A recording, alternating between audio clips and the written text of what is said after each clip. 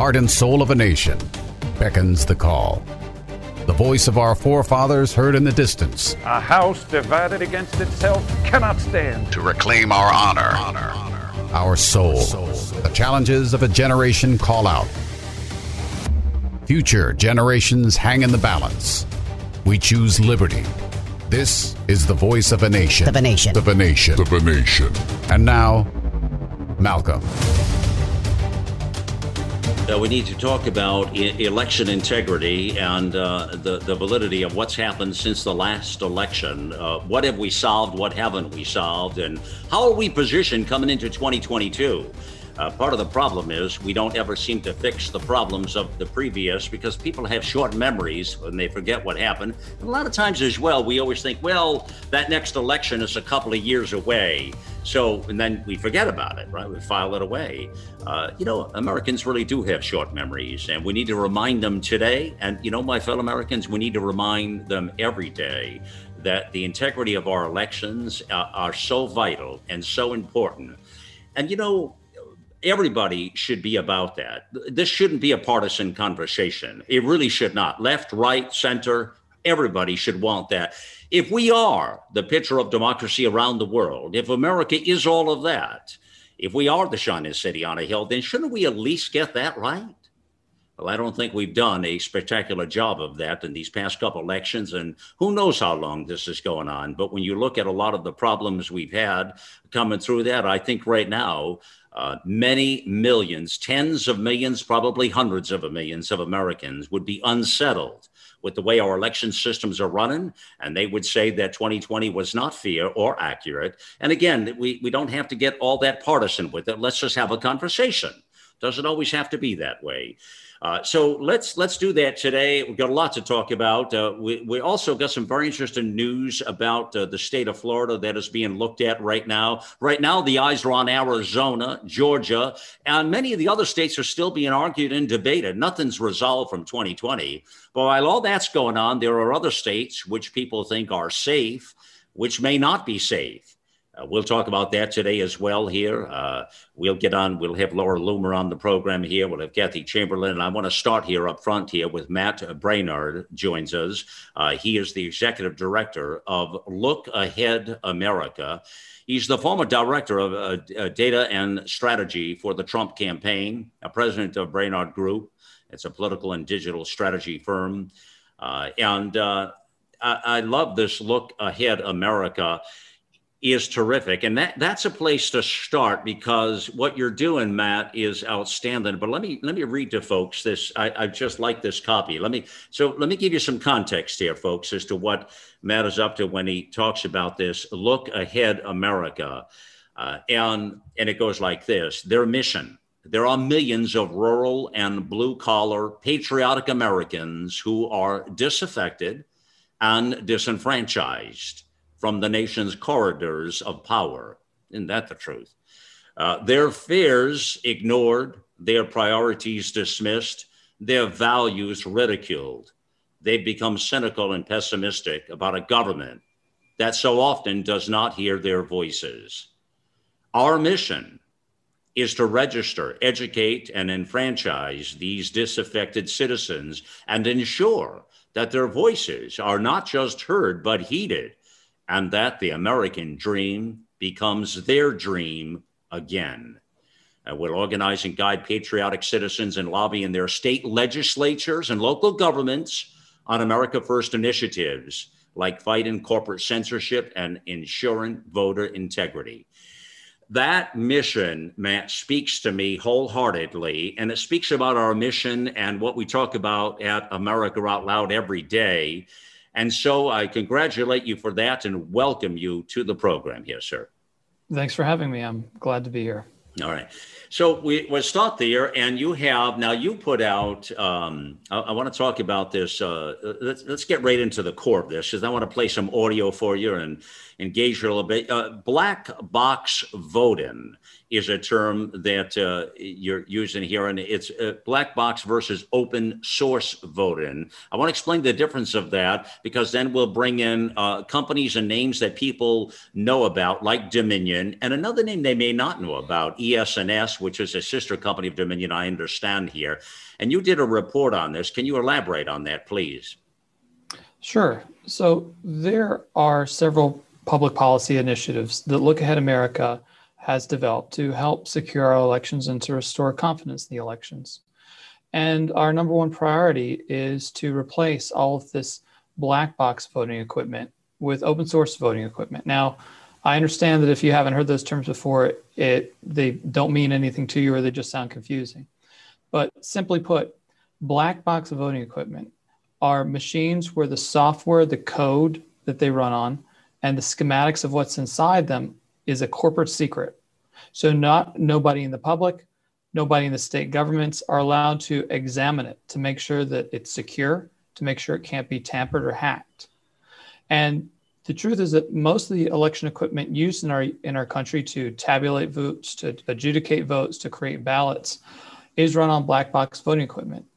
Our solution is to replace all of it with open source voting equipment. That means that the software, the code, the hardware, all of that is available for public examination. And the way I like to put it is that, open source is like a glass box. There's no place to hide a secret entrance or a trap door in a glass box.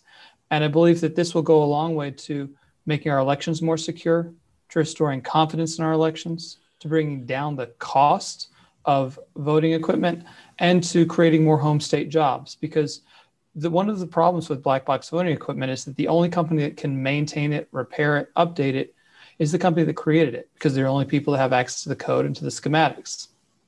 And many of these companies, not only are they not likely based in the state that purchased the equipment, many of them aren't even based in the United States or are owned by foreign governments. So with open source voting equipment, that equipment is allowed to be fixed and repaired and opened up and updated by anybody with the data to do so, or the technical competence. And that creates the opportunity for home state jobs rather than being dependent on a foreign state or a foreign country to do that very expensive maintenance. Yeah. Matt, this is really the core of the problem, what you're talking about right now. And it's important. And I just want to slow it down a little bit. I want everybody to understand what we're talking about. This is huge. This is very, very big. Because let's understand first the term black box voting, as he says, black box voting. So the secrecy surrounding, Matt, black box voting. So we talk about Smartmatic, Dominion, ES&S, and there are many others, correct? That's correct, but those are the big threes. That's those it. Are the big three. All right, so we've got those, and there are others. There's a list of these, and these are proprietary packages, if you will, software, machines. I guess it's hardware and software. They're being operated. And what Matt said there is so vital, because we reported on all of this. We've had all the players on the program here to talk about this throughout the 2020 election. And remember, a lot of these people, whether it was Dinesh D'Souza, whether it was Sidney Powell, or these people were talking about the fact that, remember you were hearing the words Venezuela. People were hearing Venezuela. They were hearing about countries in Europe and others where people were saying, well, why were these countries involved in our election system? Now, the problem is when a lot of this started to surface, and there was conversations, Matt, about, these boxes being connected to the internet. That was a real hot button for a lot of people. You remember that, right? That's correct. And they argued, well, there really wasn't. They were arguing back there wasn't. They weren't connected to the internet, but we know that they were. And even to this day, you can't get truth out of anybody, which I guess is where you come in and the work that you're doing here at the organization. So black box voting means the secrecy, because they're proprietary things. We don't have access to that. That's been part of the problem in Arizona. They've been fighting to get all that. In fact, it happened in Michigan as well. It happened in Maricopa County, happened throughout Michigan. Wasn't that the problem, Matt, there? Well, the thing is, with black box voting equipment, there's a contract that the state has to sign. We actually have copies of this, where the state is not allowed to open the machine up. They're not allowed to attempt to reverse engineer the software. They're not allowed to have any real understanding of what's happening inside those machines. And you and I both know that we've probably used a Microsoft Windows or some other piece of proprietary software, black box software like Windows. We've experienced viruses, bugs. It's easy to hack. And what we know about these machines is that, the University of Princeton did a study and found that not only can they be hacked, but they can be hacked without you knowing. And there's no way to have confidence that these machines, A, are not being hacked, or B, are not susceptible to it because nobody's allowed to examine the source code. So, Matt, why do you think that is? Why are they so insistent? Have you asked anybody, or do you know anything why is that part of the process where, as the state, you can't have access to any of that information and it's such secrecy? Well, I know the reasons, and there are two reasons. Reason number one is and this is not up for debate. Reason number one is that as long as it's proprietary and black box, no one has access to it, only that company can maintain it. So when they sell you the voting machine, they're not just selling you the machine, they're selling you a service contract for the next 20 to 30 years. Wow. That is a tremendous amount of money for them. And, I can tell you too that I'm not going to name the company because, we've gotten nasty letters and we've sent nasty letters back. But one of these companies used their patents as collateral to get a cash infusion from a Chinese-run bank. Now, if the United States were to decide to, we're going to require open source software, how much do you think those patents are going to be worth that they gave up as collateral for basically a cash handout from a Chinese bank? They'll be worthless, at least in the United States. Yeah. What's happening, Matt, to your point, I just want to add and I love the way you just put that out there and you parse the words accordingly, because what's happening is a lot of these black box companies are suing everything that moves. And you're right. And you just said it perfectly. So we can talk about the problem without talking about a name in any one specific. And I commend that, because nor do I want to get in hot water here by accusing this, that, or the other. And because they sued everybody. They sued Giuliani. They sued Powell. They sued everybody. I mean, hundreds of people. I mean, I've gotten two letters from Dominion. Wow. And here's the thing about Dominion's letters to me. They couldn't say that I made any false accusations against them because I never have. Right. But they're afraid of me and Look Ahead America advocating for open source voting equipment. That's why they sent those letters to me. Mm-hmm. And I can tell you, we're actually, incidentally, we're suing Dominion Voting Systems in Ohio as part of our process to prevent one of the counties there, Stark County, from purchasing it. But I didn't get to my second reason why they're fighting so hard against this. And the second reason is I believe is that if the public could see the code that these machines are running on and how poorly that code is written, how easy it is to exploit, how easy it is to hack, those companies would never get another contract again. So those are the two reasons I believe they're fighting this so hard. That's incredible. And the black box voting process, when you look back at the 2020 election, and many people would argue, Matt, even the big election before that in 2016, there's a lot of edginess and controversy to that as well. Even though it had the outcome that it did, we understand that there were a lot of shenanigans played there as well. So when you look at the history now, black box voting, as we're calling it, and I like that term a lot, Matt. I really like that, because it isolates the whole problem and the whole industry without isolating a particular company. So you're talking about the whole movement. It's ingenious to do it this way and call it that. And so I've learned something new in the way you're phrasing that. But wasn't, I mean, in your opinion, in your professional opinion, looking at these last couple elections again, I mean, isn't this part of the problem or part of the questions or the quandary of the uncertainty of an election that we're having when you look at all the reports that have come out from these? Isn't that something where obviously there's a lot of smoke there? And I guess a lot of Americans would say there probably is some fire there. And what is that fire? I mean, that is the core of the problem, is it not? I think that let me put it this way. Voting fraud is a problem when it occurs. But as much of a problem as voting fraud is the suspicion that voting fraud affected the outcome of the election. That is just as dangerous. Okay. And, I have video footage, and it was on HBO, of now Vice President Kamala Harris saying she witnessed black box voting equipment being hacked and manipulated right before her eyes. She said that. We've had other Democrats, we're not a partisan organization, Democrats, Republicans, but especially Democrats and progressives, saying that these machines are susceptible to hacking. And there was a whole documentary on HBO about it called Kill Chain, How to Hack an Election, where you had one progressive after another. Now, their fear was that, these companies would, be hacked and deliver the election for a Republican. But one thing, and what's great about this issue is it's one of the rare opportunities I think we have for bipartisanship, because both parties and people who are not part of any party have long raised issues with black box voting equipment.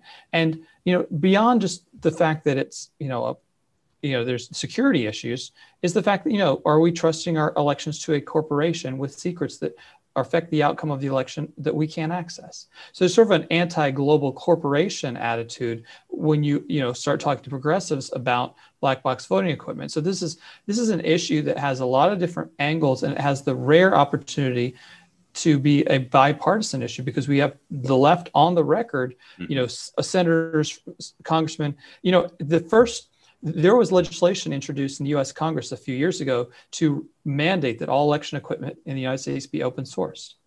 It was introduced by a Democrat named Rush Holt from New Jersey, and his background was not as a lawyer or somebody who's worked his way up the ladder politically. His profession was scientist, specifically a physicist, a Democrat, a liberal Democrat. So this is a real opportunity for some bipartisanship and to get something done and to put the stake through the heart of these disgusting global corporations that are selling us these overpriced garbage voting machines. And we're going to tear them out by the wires everywhere we can. Yeah, and they're trying to control our elections on that basis. When you say the left, that you're right, many of them are on record with that. And I love the way you said what you just said, even about the comments from Kamala Harris and also the other liberal that you were just pointing out here with it. That's a beautiful thing. And there are many who've said that. But why aren't they saying it now, do you think? Because we don't hear those voices now, Matt. Why is that? Any idea? I think it's a lack of intellectual honesty, perhaps, maybe. But, I think when push comes to shove, we may actually be able to get some of them to sign on to it. And we don't need all of them. We just need one or two that just has a little bit of integrity, has an interest in reducing costs, has an interest in creating home state jobs, and just doesn't want the elections controlled by these foreign corporations who, when you ask them, hey, what happened with this machine? How did it tabulate the votes this way? Or what was the technique? And then the corporation, the CEO comes before a state legislative committee or the U.S. Congress and says, sorry, we're not going to tell you that's a corporate secret. Take a hike on the machines that you spent hundreds of millions of dollars on. And I'm not kidding. The state of Louisiana was looking at spending hundreds of millions of dollars on Dominion voting equipment until we got involved. And we're still engaged in that fight, but we at least hit the pause button, and we're trying to fight as best we can to convince them that open source software and hardware design is the way. And that is not, I want to be clear, because sometimes people get confused. They go, well, what about paper ballots? Well, black box voting equipment, Dominion voting equipment in the state of Georgia, for example, it was all paper. There was paper for all of it. In Arizona, there's paper for all of it. That's what they're counting. Paper is inescapable as part of any mail-in or early voting because, it has to be mailed. So we're not, pretty much everything we're doing right now, whether it's open source or black box, is on paper. However, if somebody is insistent, they think they can pass legislation that says, we're going to have the election done on paper ballots, and they're going to be counted by hand, and it's all going to be manual. They're not going to use any machines at all. We're just going to use abacuses and chalkboards, right? Mm-hmm. Well, that is fundamentally open source, so we don't really object to it. That's not really in conflict with what we're doing. But I think when you have to count millions of ballots in a matter of a few days or one day, it's pretty much impossible to do that without mechanical assistance. And we're insisting is that mechanical assistance not be a corporate secret, but be produced in such a way that anybody who wants to can examine the software and hardware to be assured that there's no funny business and that it's not hacked. There's no bugs, so it's miscalculating things. It's not misreading a vote because the ballot was folded in half, which we've seen happen in a few cases. So, it's really just about restoring confidence in the elections and securing the elections. So to be clear, when we say open source voting, Matt, we're really not changing anything structurally or what have you. What we're doing is we're saying that we really don't want folks using these proprietary, secure, exclusive sort of systems and contracts. You may use others' systems, but they're open source, meaning you can get into them, you can see what's going on. Like you said, it's almost like a glass box that you'd be looking at. That's the reference? That is exactly correct. Yeah. And, the reality is that you talk to security experts and you survey them over and over again. You do scientific studies on this. Open source software is vastly more secure. Now, open source doesn't mean anybody can hack it. It's actually exactly the opposite. It basically becomes impossible, because any potential flaws are immediately illuminated and can be resolved and fixed quickly. So, they still use passwords to protect information or, other means of security, of securing it. But how that security works and everything like that, it is publicly available. So anybody can, be assured that there's no hidden router in there. There's no way for it to communicate over the internet illicitly, or to have something else happen that would compromise an election. But you think with the open source, it's harder to hack it and all of that? Oh, absolutely. And look, forget about voting equipment for a moment. You hear in the news about all these hacks happening, all these exploits where data is being stolen. These are happening on proprietary systems. Most of the nation's secure computers are run on open source software. Most websites are run on secure open source software like Linux, like Apache, like MySQL, all those things. The real problems you find are in the spaghetti code that's produced by companies like Microsoft and others, where nobody can examine it. It's who knows, how many exploits are in it, and eventually hackers find them, and eventually, they start causing havoc. Mm-hmm. Yeah. All right.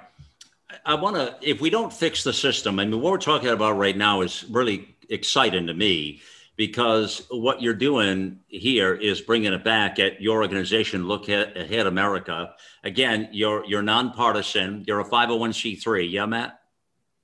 That is correct. So, we don't support candidates or parties or anything like that. Right.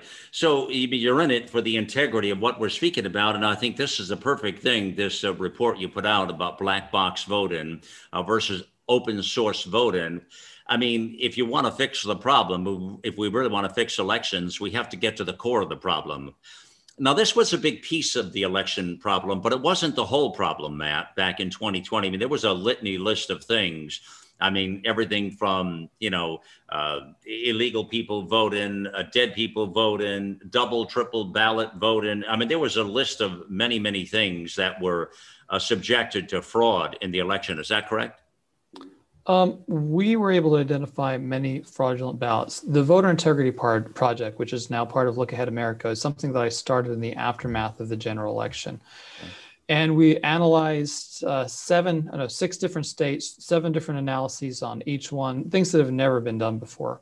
And using these techniques, solely looking at people who are casting ballots, we were able to identify more than the margin of victory in key states like Wisconsin and Georgia and Arizona, and very likely Pennsylvania. So we're continuing to do these analyses and do supplemental research. We've already released our final report from Georgia, where we were able to, I think, beyond a reasonable doubt, confidently document that the number of illegal ballots surpassed the margin of victory.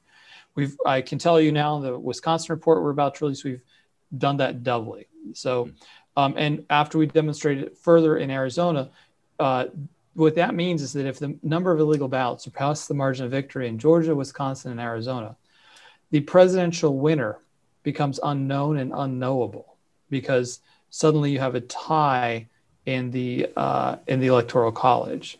So with that, I think it really underscores that, while Biden might be in the Oval Office, he's only we don't have any confidence that he was actually fairly elected. Right. Well, and that has been, we talked about this on the weekend on our news magazine as well, the integrity of this, and looking at a lot of these previous elections. We've been on this and looking pretty sharply right now, and Arizona is the closest. And we understand there's some vital breaking news to probably be coming out of Arizona in the days ahead, or at least this is what we understand. Let me ask you straight out, Matt, how confident are you or not where we're at right now, heading into the midterm, the so important, the 2022 election, where the House and the Senate it hangs in the balance, if you will, and then again getting ready for the next general election in 2024. How confident are you at this moment? Are we doing enough or not? I think that what matters is restoring the confidence of patriotic Americans that their votes count. And I don't think that many of them will be too keen to show up and vote if that confidence is not restored. Now, look, I do believe that illegal ballots affected the outcome of the election. I think I've proven that. But what I can tell you that had a bigger impact by a factor of 100 to 1,000 times in states like Georgia, Pennsylvania, Arizona, was that for the last generation, and especially the last 4 years, the left has done a much better job than the right has in registering their core voters in the urban centers of the country. The right has made pretty much no effort at voter registration, or what I consider Look Ahead America to be we're America First community organizers. That's what we are and what we do. And the first responsibility of a community organizer is to get your people registered to vote and turn them out. So the left doing that so aggressively for the last 4 years, I think far surpasses the impact any illegal ballots had on the election. However, again, that's a tough argument to have among people who believe the election was stolen. So Look Ahead America is taking the lead in what we can do to restore that confidence on a number of fronts. Number one is that we are organized in I'd say a majority of the states, about 35 states now, and we have volunteers in all 50 states, but we have volunteer leadership teams in over 30 states. And they're leading the way for voter integrity reforms in their state legislatures. We're not really getting anything done in Congress, not anything good anyway right now in Washington, D.C., but we still have a lot of strength in the state legislature. So getting them to pass our public policy initiatives, or to at least consider them, and then incorporate them into legislation would be a win for us and a way to restore that confidence. We are also continuing our research into the 2020 general election, documenting illegal ballots there. Ahead of the 2022 election, we're going to be sanitizing voter lists in key states, identifying voters who do not belong on the list anymore because they're dead or they're moved away or are otherwise illegitimate, and to prevent their names from being used to cast ballots potentially illegally. Number four is that we are going to create the largest election monitoring and poll watching operation the country has ever seen, from coast to coast. We'll be monitoring elections, polling places everywhere, having our volunteers trained and certified to go into those polling places and making sure that the law is being followed. So across all of those different efforts, we're doing what we can to restore people's confidence in the election so they turn out and vote, which is absolutely pivotal. Yeah, Matt, this is very impressive. I got to tell you what we're talking about. And I want to make sure Americans know as well that this not-for-profit and the work that Matt is doing, there's a website, lookaheadamerica.org. You can donate there. And he's got it right up there. You can donate $25, $50 or $100, maybe whatever, every little bit. Or a million. Or a million would be, thank you for pointing that out. If you've got that lying around, that would be fine too. This appears to be a place to do it where you're doing the hard work and lifting, Matt. I'm thrilled to be able to get the opportunity to chat with you more about this. We talked on the weekend about potentially, and the words we used when we were talking to Commissioner Bernie Carrick and General McInerney were that, we are in a constitutional crisis almost, if what you just said is accurate, Matt, that we may or may not have the right person in the Oval Office. And then the question is, well, what happens if Arizona does come out and it says X, and then it moves on from there? Well, they say, well, we're in a constitutional crisis if that happens. In other words, how do we correct it and get it right? What would you say to that? Do you agree with that? And can we get it right? And where are we at this point? Yeah, the thing is, look, the analysis that we've done at Look Ahead America as part of the Voter Integrity Project has all we can determine is that the number of illegal ballots surpassed the margin of victory, such that the deserved winner is unknown. And I actually say deserved winners unknowable because that phrase comes out of a story in the Washington Post that they wrote about on voter fraud via mail. They wrote it in 2012, but they don't really want to talk about it now. And I wonder why. But you're talking about the consequences. Look, my analysis and the tools we're using cannot definitively prove, let's say, for example, the election was stolen such that Trump really won. Our evidence, it's not possible to show that with what our analysis is. Now, could our analysis prompt the states to do their own investigation and maybe come to that conclusion? Yes, and that's our objective. When we did the initial analyses, is hoping that if we find something, it will not be definitive because we don't have the tools as a private organization to do a definitive forensic analysis. You have to have access to things that only the state has, but maybe we'll prompt the state to do that. And I think that to some extent we've prompted the state of Arizona to do that because some of our findings in Arizona, we've had people who were not in the state swear up and down they did not cast a ballot, yet had a ballot cast their name, signature verified. Now, how did that happen? And I think that led to the volume being raised in Arizona such that they ordered an audit, and who knows what that will find. So in terms of like switching somebody out of the White House, yeah, I don't know about that. I don't mean I'm skeptical of it happening. All I'm saying is that, our analysis can't prove that just because of, we're unique in the analysis we did. And that, look, if you had a ballot cast your name in the state of Georgia and we're able to document that you are not a resident of Georgia because you've lived in New York for the last 10 years and you're registered to vote in New York, and you thought maybe I'll just cast my ballot in Florida, in Georgia, because it doesn't count in New York, well, that's illegal. That's an illegal ballot. We can document that, right? So while our analysis does not prove, hey, yeah, Trump really would have won the election, it does open the door to the kind of investigation that could happen. And unlike a lot of the other, analyses, quote unquote, we saw following the last election, you don't have to trust me, that I'm doing an analysis correctly, or trust a scientific theory or a statistical analysis that you truly yourself don't understand because you don't have a background in statistics or a PhD in them. Everything I've explained, everyone here that's listening, you've probably moved in your life and you filled out a national change of address card to get your mail forwarded. Well, that's a government document. That's publicly available. And we access that information to determine who really isn't residents of a state casting ballots illegally. I'm not asking you to take anything on article of faith. You know how that works, and you could do this analysis yourself. So that's why I'm so confident in what our findings are versus, a lot of the other noise that unfortunately drowned us out in the aftermath of the election in those few days where there was the rare opportunity or slim opportunity to actually do something in the moment. Yeah. We talked a lot, Matt, about the reports that Peter Navarro put out. You remember he was totally on the front lines of trying to get that information out while the election was still being disputed, correct? That's correct. Well, what I'm saying is that, yeah, our analyses got basically drowned out by a lot of noise of, I would say, quite crazy theories that could not be proven, whereas all of our analysis, you could walk into a court and just demonstrably prove that, this ballot was cast by somebody who does not have residency. This ballot was cast by somebody who was registered illegally at a post office box, which is against the law in many states, et cetera, et cetera. Well, you're about as well spoken on this topic as about anybody I've heard. You don't sensationalize any of it. You don't get partisan with it. And you just come right down the middle with the facts, Matt. So I congratulate you, brother, for all the work you're doing. I appreciate it. It's very kind of you to say. And I encourage anybody who wants to help our organization to visit us at lookaheadamerica.org.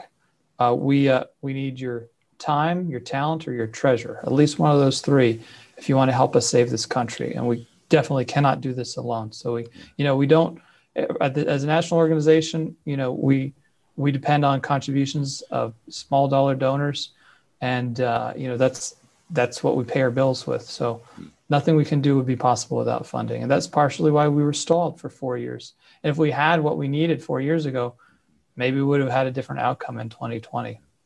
I got to tell you, I am really impressed with all of this, Matt. I just in getting to know you today and talking about all of this and your demeanor I'm really, really moved by it, impressed, so much that I'm going to request that we put up a permanent link and mention about this as an organization that we should all be aware of on America Out Loud, so that people can be aware. In other words, I want to get behind your organization and support you and help you in every way we can at Look Ahead America. Well, that would be very kind of you, and I'm very impressed, with your show, your interview here. You've asked some really good questions, and I think, together we've done a lot of work to do what the show is supposed to do, which is educate your audience, bring them up to speed on the reality of the world rather than the propaganda that they get from so many other mainstream news outlets.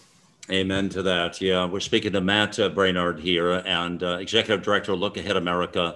I was the former Director of Data and Strategy for the Trump campaign. I think you heard plenty here. You've been educated about the black box versus the open source vote, and in a big way, he's got that investigative reporting on. I want to get Matt back ahead in the future and get him on Viewpoint, our Sunday news magazine, because we have a very large audience there, can educate folks a little more on this. The work he's doing is impeccable here. Check out the site, look at all of that. There's a lot more. Now, what I'd like to do next, my friends, is this. We're going to pause here a moment, but I would like to get into play, and I wanted to do it with Matt, but we ran short of time, and I really wanted to hear from him and not just waste the time, and that's why I really wanted him to put it out there, and he did do that. But next, let me play it to this constitutional crisis I was telling you about, and we'll talk a little bit more about that and how we get to some resolution here in our country. I'm excited, though, in talking to Matt and understanding there are people like this out there who truly, truly get it, and with Look Ahead America. So this is a beautiful thing. I'll tell you what, we'll pause, take a moment right here, my fellow Americans, and we'll join you on the other side. You're listening to the Voice of a Nation. Our global experts are brilliant writers and engaging hosts on a mission of a lifetime. You'll find the latest news and inspiration on the front page of AmericaOutloud.com.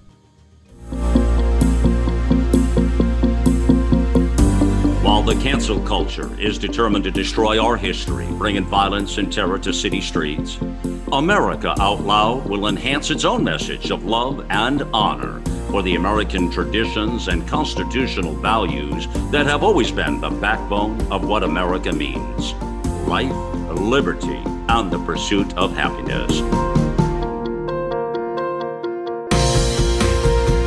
America Out Loud Talk Radio. Liberty and justice for all.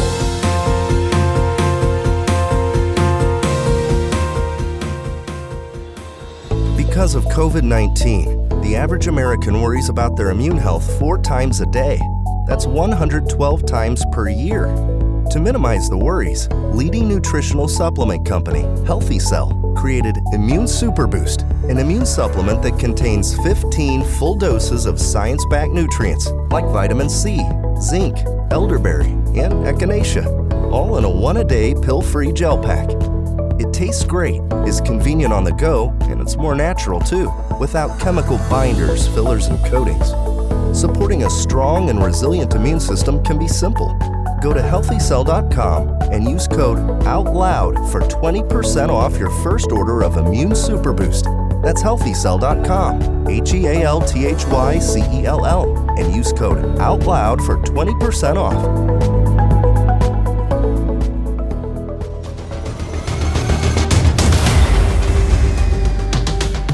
Well, that was just terrific to have Matt Braynard on Look Ahead America, and he was kind enough to give us all that time, and I wanted you to hear from him and understand I love the education he's doing with black box voting versus open source voting.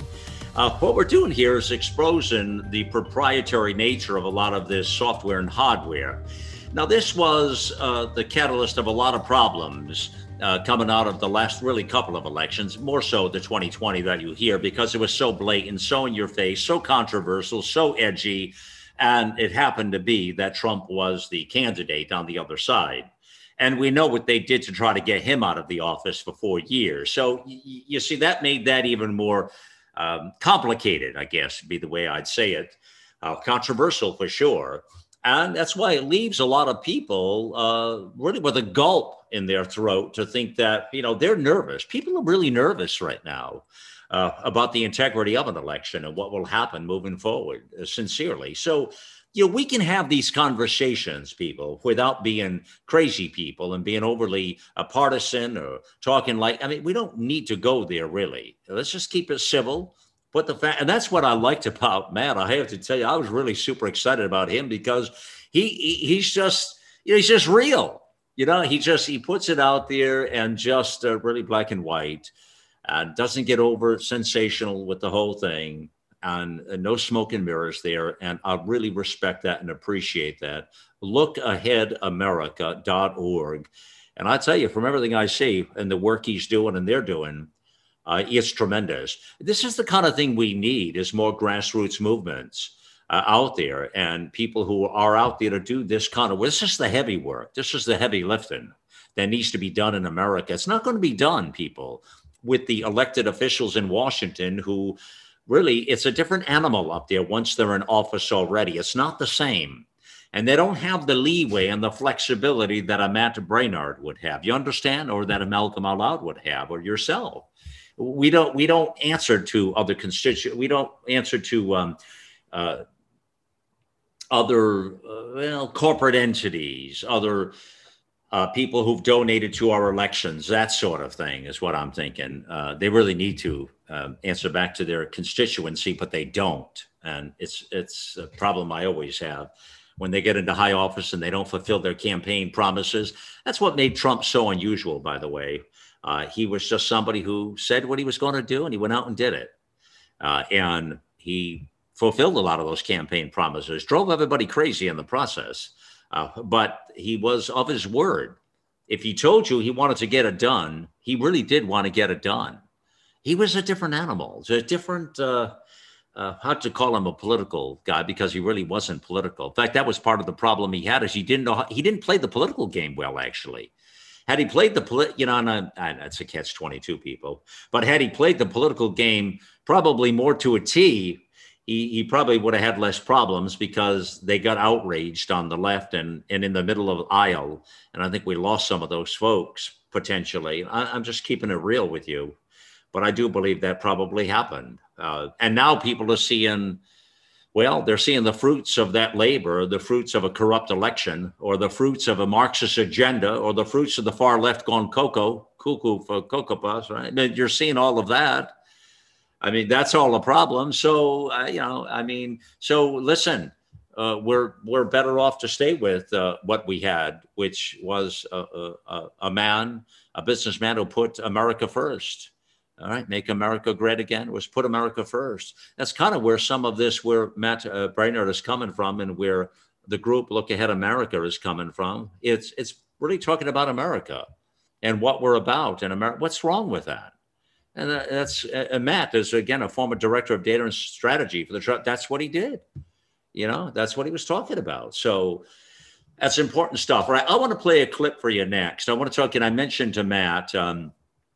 We will circle again back with him and surely have him on. He was so well spoken. But I want to play this clip about a constitutional crisis. This is important. I do believe we're in a constitutional crisis right now. And I believe because we have someone in the Oval Office that a good part of the country, we've never had a man in the Oval Office where this many millions of Americans would say is illegitimate. Now, listen.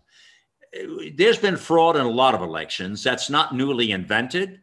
And we've had it before, and we'll have it again. And I get that. Again, like the Navarro report, you had all those levers of possible election fraud. Matt was talking about that as well. It's not a new problem exactly, specifically. There are always people trying to do evil things out there and steal these kinds of things. But what you're seeing that was so blatant with 2020 and so in your face, corrupted, and it ripped the Band-Aid off, and it exposed all of this in a way that we had never seen before. And then tied to the fact that it was Trump as the candidate, well, it makes logical sense that a lot of things ought to be questioned right now. Now, you might question previous elections, could be questioned in our country, but I don't think to the likes of what 2020 was. I think this was the first you could question at this level, with this widespread quandary, problems, questions, potential. I mean, call it whatever you want, soup to nuts. That's all I'm saying. Again, I don't want to come always at this as a partisan, but as an American. And when you look at all of that, there's a lot to question there. So let me play now this clip from Commissioner Bernie Kerik, had him on Viewpoint. He was really terrific. I got a lot of awesome feedback on his contributions to the program here. He talks about a constitutional crisis in a very interesting way. And let's listen in now to Kerik there. You know, a lot of people say, Commissioner, that, well, you know, it'll be a constitutional crisis. And I've had that said to me before. If this happens with an election of this nature where you have a president that's already been installed into office. And my answer back to them is, well, it would be a constitutional crisis if we don't get to the real truth. And we're in one right now. Yeah, I have to tell you, you know, I pretty much agree with what you're saying. And for this reason, the election of 2020 was stolen. I am 1,000% positive, based on what I've seen, based on the thousands of depositions and affidavits that we collected in the legal team, based on the evidence that we saw. But what scares me to death, and the thing that many conservatives, many Republicans don't want to hear, is Joe Biden is sitting in the White House today, not because the Democrats stole the election, but because the Republican legislators didn't do the job they were supposed to do. Mm-hmm. You have Republicans that certified state votes, that certified their elections in their states when they knew there were irregularities and they knew there were questions that had to be answered. Commissioner, why did they do that? Why did they do that? Because I reported on that when that was happening in real time. Why did these, because we talked about this, the Republican legislatures in the states had control. They could have changed the trajectory of this thing, but they failed to do this. Why do you think that is? Well, there's a few reasons, but the one that scares me the most is that, and I hate even saying this because it makes the party look like it makes them look ridiculous. The one that scares me the most is many of the Republican legislatures in those states, they had no idea what their jobs were. They had no idea what their constitutional authority and power was. So that was Commissioner Kerik on Viewpoint this Sunday. If you want to hear that full broadcast, it's back at AmericaOutloud.com. Just go to Viewpoint this Sunday under shows, or you'll see it also, depending when you hear this, on the front page. That show is entitled The Greatest Threat Facing America. And it is a powerful, powerful 1 hour program. I will tell you now, you'll learn a few things in listening to that. So he lays out, we're talking about a potential of a constitutional crisis and what that means. And he talked about the Republican legislatures and the fact that many of them didn't know they had the power or the responsibility to that. Now, that should make everybody alarmed. And we talked about this in real time. You remember this now. If you dial it back and you listen to the Voice of a Nation, we were all over this election problem. We discussed this at length, and we felt that, in fact, we said, I mean, really, we had many experts on that said, well, this will probably never happen. Well, Biden will probably never become the president because, because the Republican legislatures control most of those states that are in question. In fact, about all of them but one. Okay, so you probably got nothing to worry about. Now, wasn't that a lot of garbage, huh? So that's what was said by a lot of experts we had on the program and the platform here, for sure. And they were counting on the fact that there's no way on a long snow day from hell that the Republican legislatures would not stand for the truth, and knowing what they were going to certify for the Electoral College was bogus. Now, that should alarm everybody.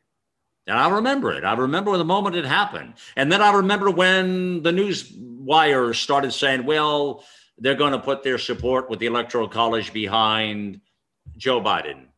And there was never an answer back or a reason back or a clarification from the legislature to say, well, here's a caveat. There's, like with any election, sometimes you have an asterisk, you put a little asterisk there. And you say, well, here's the asterisk. Now, there's a big asterisk with the 2020 election as a whole. What I'm talking about within these states, you take Pennsylvania, Michigan, well, Georgia, Nevada, and Arizona, any of these states, there's more. But you see what happened with those states, and there were so many, and those are the only ones we were focused on. How many were like Florida? Might there have been problems? Well, because it was won by, it was not a major win. It wasn't some big victory. And then you have to look at some of these other states. Well, what happened really? See, that's the question. That's the problem right there that we want to begin to think about here. And so this constitutional crisis, Kathy, let me bring you on here with Kathy Chamberlain. Kathy, you hear the reference from Couric, and he was incredibly well spoken in that interview. But speaking about the constitutional crisis, now he points out that the GOP, the Republican legislature, should have done the right job. They did not. And then he kind of chuckled at the end and said, well, I hate to tell you, Malcolm, it's like he's hitting you with his elbows. I hate to tell you, but I don't think these people knew what the hell they were doing, basically. What did you make of that? I agree with him. I would also add that they were outmaneuvered long before the election actually took place. If you recall, and you mentioned Pennsylvania, there was that whole controversy around Act 77. Remember that? Yeah. And that, it seems to me, even from a layperson reading what actually occurred in that particular situation, where the Democrats leapfrogged over the Republican-controlled legislatures and went straight to their state Supreme Court that passed this Act 77 without they had no right to. It wasn't in their legal right to do. So when you talk about a constitutional crisis, how did that happen? But to Bernie's broader point, I also think it goes back to the Bush's doctrines, both Bush, of the kinder, gentler, more compassionate. We just don't fight back. We allow the bullies of the left to ramrod right over us. And that's a part and parcel of it as well. But it is disconcerting to know that Republicans in office don't know what their rights are and what their responsibilities are. But I certainly don't question what Bernie had to say. To make it one step further, Kathy, listen, I want you to hear this, and I want listeners to hear this in case they missed a viewpoint. It's about 45 seconds, very simple. But this is General Tom McInerney, who was on Viewpoint as well. Listen to what, he blew me away with some of his comments. And if those state legislatures come back in and they, in fact, say what the actual vote was by doing the audits, then there'll have to be an electoral college reconvene. Now, the Democrats who control the House are not going to want to do it, but we, the people, are going to demand it. We want the facts out. Mm-hmm. We have never had an activity. It is the most dangerous threat to our entire republic that we have ever had. It is we the people, the power, and the real power that control and hire these clowns in Washington. And until that uprising happens, we are at the mercy of a takeover here, so the likes we've never seen in our great nation. So that clip you hear there is from Viewpoint this Sunday, and that was General Tom McInerney, an amazing man, a patriot, served our country in the most noblest way. Kathy, you hear him talk about the statements he put out about the constitutional crisis, and what we were talking about there is that we're in one now is what I suggest back to people, because we may very well have the wrong president in there, in which case, wow. It is a wow. In other words, it went against the vast majority of Americans and the college throughout our nation. This is significant. Well, what he says, we would have to, like you said, go back and revisit the whole thing as this thing begins to turn. He also believes and talks more extensively on the program about Arizona, and the fact about what we're going to start to see is pretty stunning with the reversal there in Arizona. All indicators are, Kathy, that's going to be a tipping point, Arizona, to something else happening. Now, I'm not the cat that just runs around talking election fraud all day, but it does get your eyebrows up a little bit, doesn't it, when you hear these guys talk? Sure does. It'll be very interesting to see this all play out. Of course, we've been at tipping points before. How many times since 3rd of November? But the thing that I would love to have asked, and maybe you did, is about with the Electoral College being reconvened. Mm-hmm. I'm hearing that there is no provision in our Constitution that directly deals with anything like that. Mm-hmm. Yeah, the answer is, I've asked people this, and the answer is that is correct. There is not anything. Here's the thing. We're in uncharted waters, Kathy. This has never happened in the history of this. This is brand new. This is a new day. It's never happened in our country before. What we're speaking about right this moment. So you bring up a very, very good point. You can't look at history here, Kathy, and see historically and say, okay, oh, yeah. That's what happened then, and that's what we did. You see, it doesn't exist here. So, no, there's nothing in the Constitution that addresses this problem we're having, where you've got the level of fraud, a potential stolen election, and where they could very well have gotten it wrong. And I say this all I know many out there are saying, come on, Malcolm, just say the damn thing was stolen. You just heard McInerney and Carrick and so many others, and I get it. But if you follow, again, earlier where we have Matt Braynard on, listen, we can get the job done without acting like crazy people, partisans, and we just want the truth. Because let me say to you, if America really wanted Joe Biden at the helm, if they really, really elected him, and that is the legitimate president, I'm telling you right now, people, I will support that. I may not like it personally, but if that's where we are in our country, I'm not asking for anything to be overturned that's wrong, false, arrogant, erroneous, or, try to put words in people's mouths. If that's really was legit, I'll embrace whatever America decides, and the Americans do, and our representative Republican, if that's the Electoral College and what the vast majority of Americans wanted in the electoral vote, not the popular vote now. Again, back to our Constitution that we're just talking about, I will absolutely support that. I'm telling you, I'll get on air here and support it, 100%. So it's not just about my way or the highway.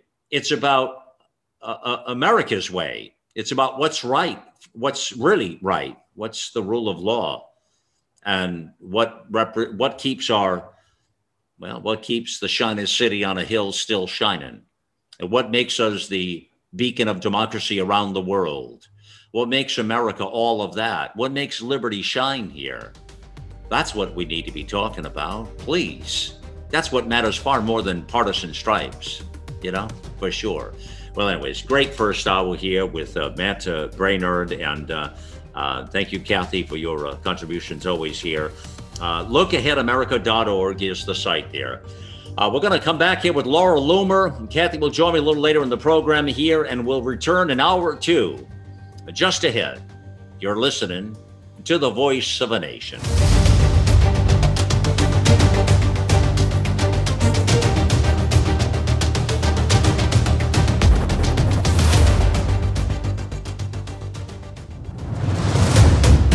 Heart and soul of a nation beckons the call. The voice of our forefathers heard in the distance. A house divided against itself cannot stand. To reclaim our honor, our soul. The challenges of a generation call out. Future generations hang in the balance. We choose liberty. This is the voice of a nation. Of a nation. Of a nation. Of a nation.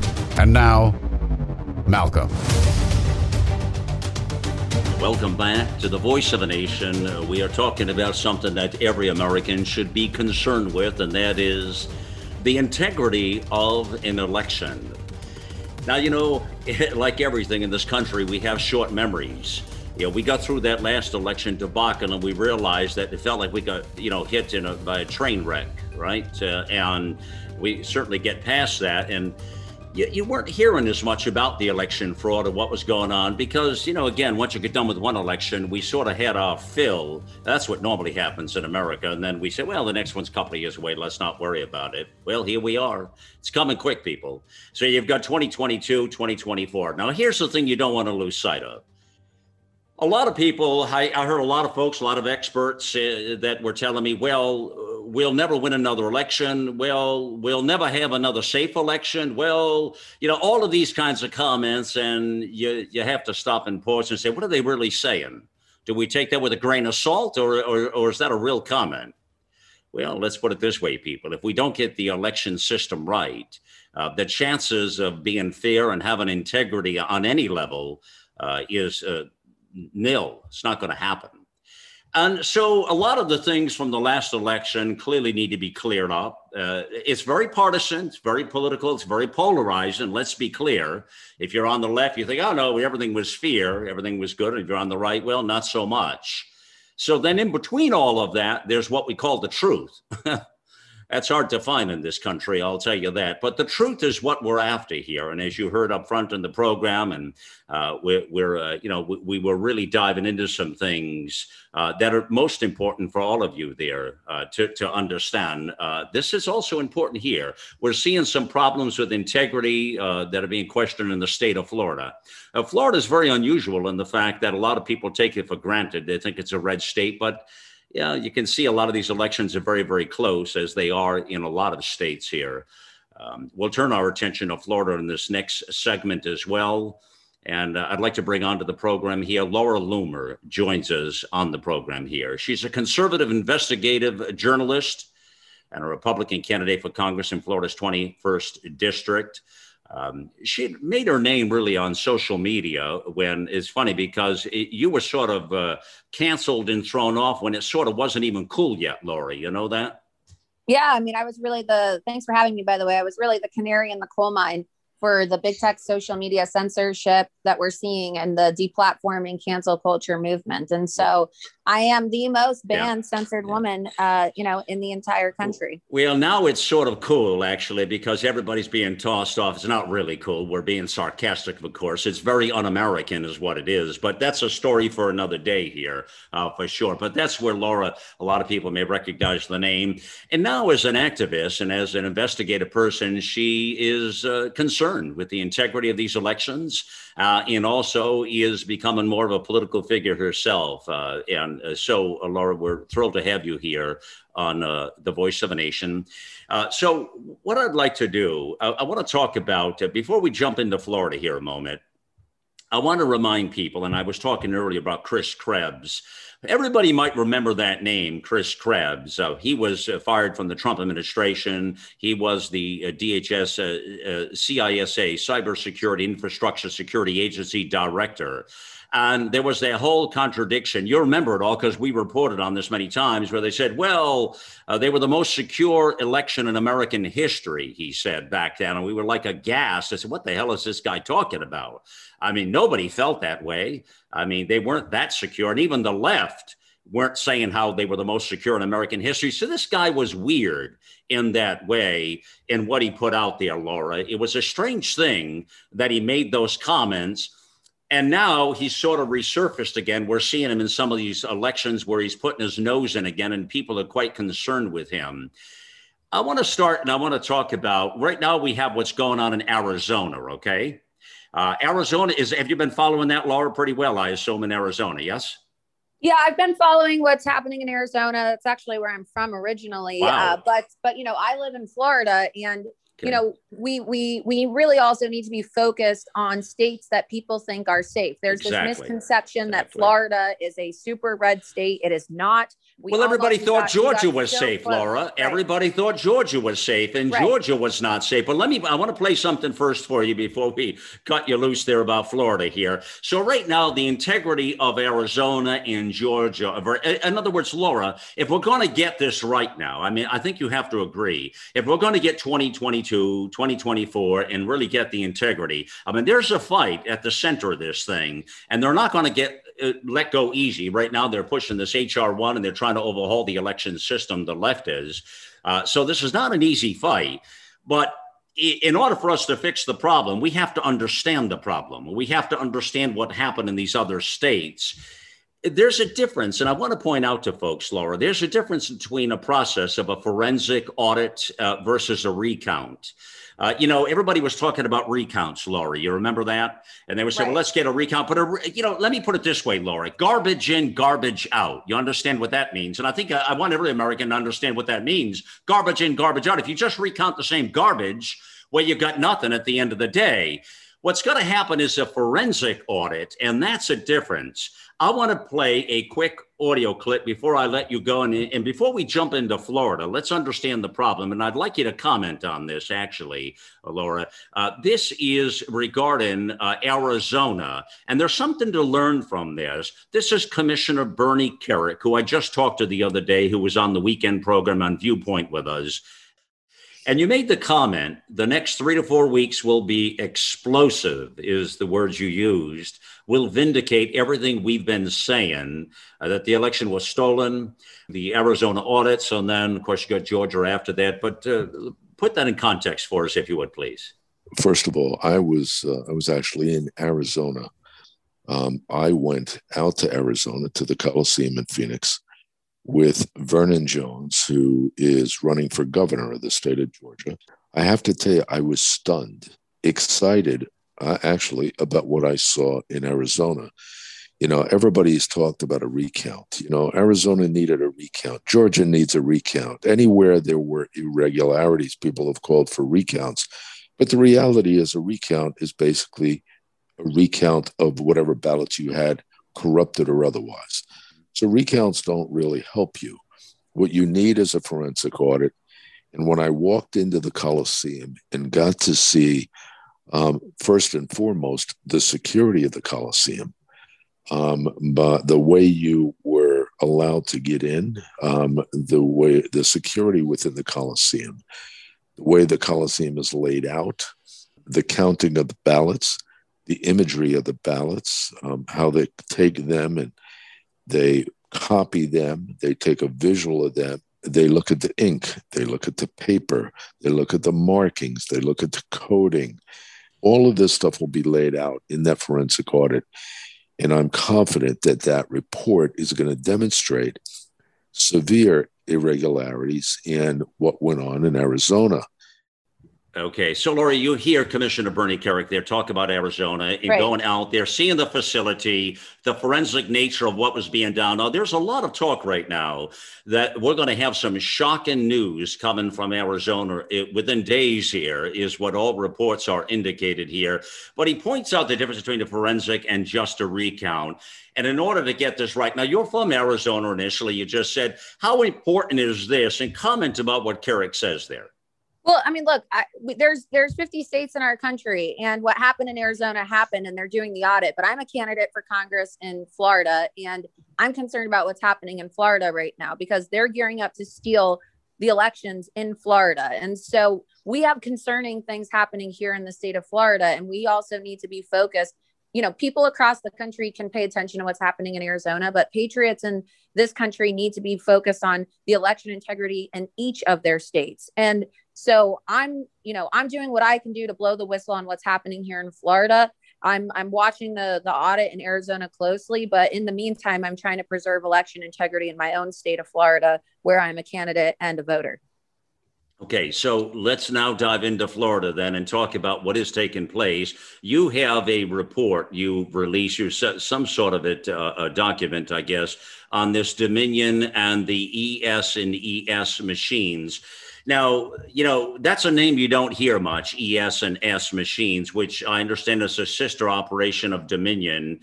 And then you remember there was the Smartmatic as well. Smartmatic and Dominion were connected. They're all, it seems like they're all in the soup together, all of these sort of companies, Laura. And the more you have to dig into the corporate structure and understand how they are connected.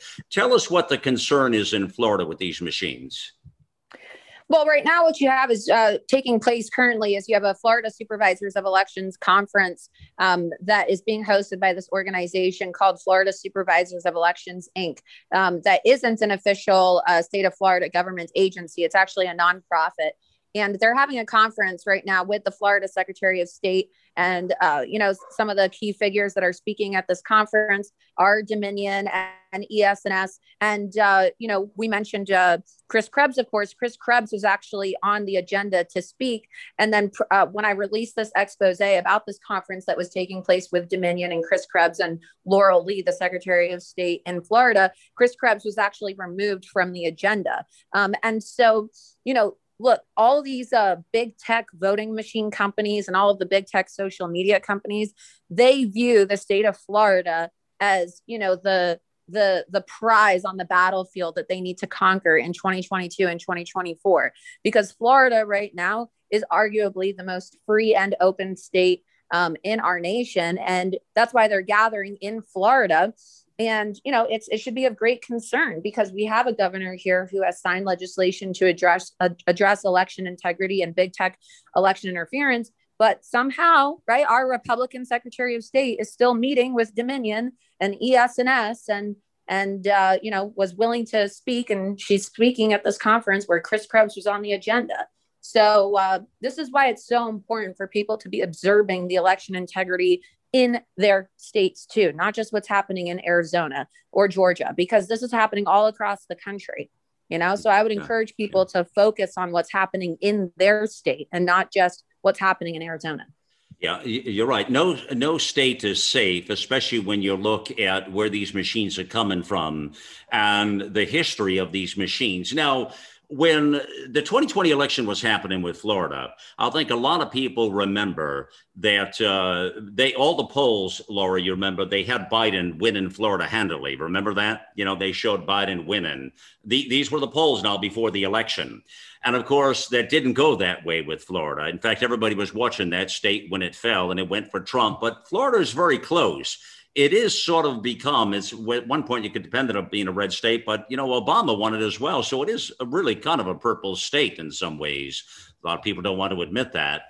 It's definitely a purple state, and it's very close to being blue. And if you recall, when when we had the recount in 2018, which I was a part of, when Governor DeSantis ran against communist Andrew Gillum, the margin was only 32,000 votes, so that is less than a percentage point. Okay, and we are very close to becoming a blue state, and that is why they're trying to use these voting machines and big tech social media companies like Twitter and Facebook to rig elections. That's what they did to me as the first deplatformed candidate. I'm the only candidate in the country in U.S. history that was denied access to social media, and they're pouring millions of dollars into these counties. They put $6.8 million. Zuckerberg gave $6.8 million to the Palm Beach County Supervisor's of Elections office during my campaign. And they're doing this all across the country. We talk about it all the time on the platform here, the social media oligarchs and the media oligarchs and what they're up to. Clearly, they have an agenda that is very un-American in every way that they operate. But listen, being censored and thrown off these platforms is a regular occurrence now for everybody, because they've done it to the president of the United States. They can certainly do it to a candidate, Laura. Well, they did it to me before they did it to Donald Trump. And I was warning about this for years. In 2018, I predicted that they were going to. So you don't have to tell me. I mean, I ran for Congress in District 21, which is President Trump's home district. He endorsed me. He voted for me. And big tech censorship was my, campaign platform, because I've been banned and censored by these companies for nearly 4 years now. So, unfortunately, the Republicans didn't listen. And I think that, while President Trump was a great president, the biggest failure of his presidency was not addressing big tech censorship. And ultimately, it cost him the election because it was big tech that paid for the theft of the election. They could have done something about it in his first 2 years when they had control of the House, the Senate, and the executive branch, but they didn't, so the Republicans need to take some responsibility for this too. It's not just the Democrats here. Yeah, well, it's a good point, and it's an arguable point. Some people would argue back, but I hear you loud and clear. Nothing was done on that. But again, there are so many fires burning in Washington. When the novice, the president, the businessman from New York arrived in Washington, there was so much for him to address in those first couple of years that you have to prioritize all the time. And I'm sure that's what happened under the Trump administration.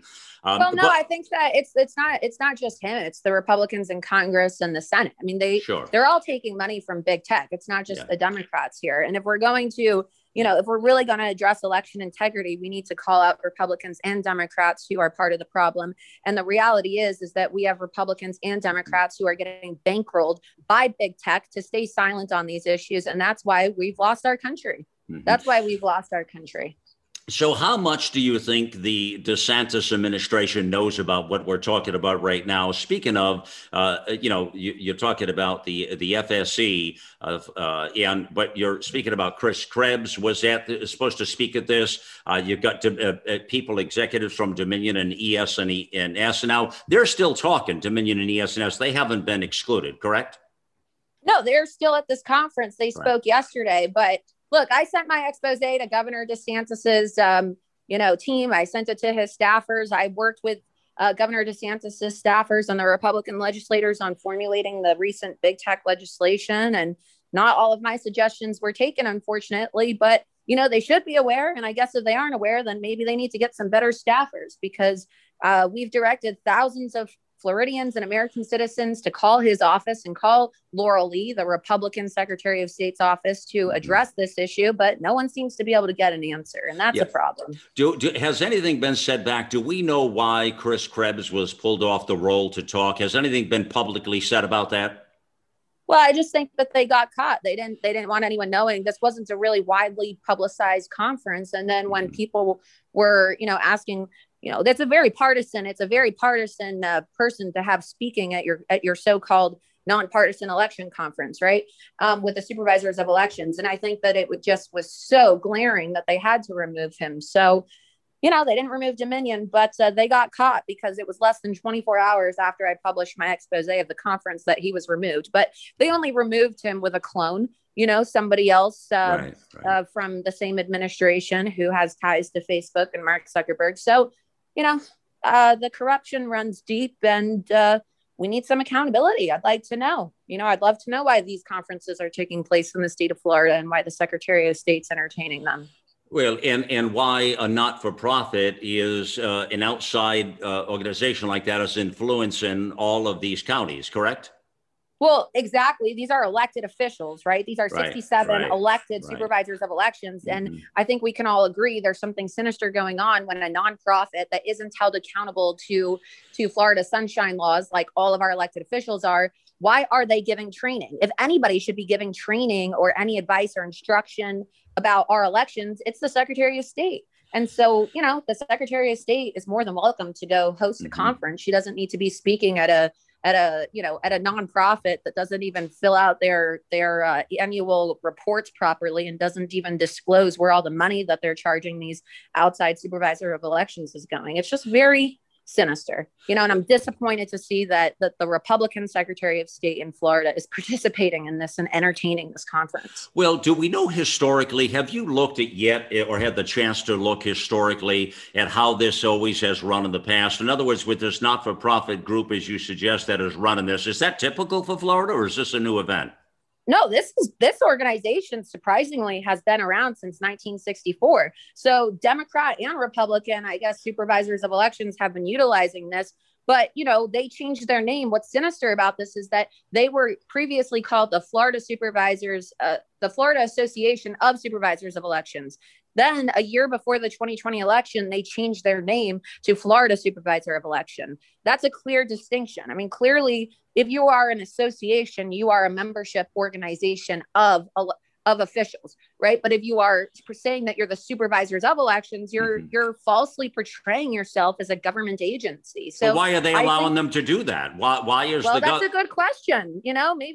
This is what I want to know. And unfortunately, people keep calling Governor DeSantis and Laurel Lee's office, but no one's getting any answers. So you're right. That's the golden question. That was the point of my expose. Why are they doing this? And why is nobody calling this out? Why is this allowed to happen in Florida under a governor who is a Republican, under a Secretary of State who is a Republican? Right? It shouldn't be allowed to happen. It needs to stop. And you're pushing to get the answer for that as well. You have an Intercept report you did on this whole thing. You wrote a report up on this, correct? That's what you're speaking about. Yeah, site. People can go to Loomer. People can go to Loomer.com and they can read my report there. And I know that Kathy as well printed this out and has been handing it out at the conference, but you can read all about it. Right, my right. site, Loomer. And last word, tell us about VR systems. How does that fit into this?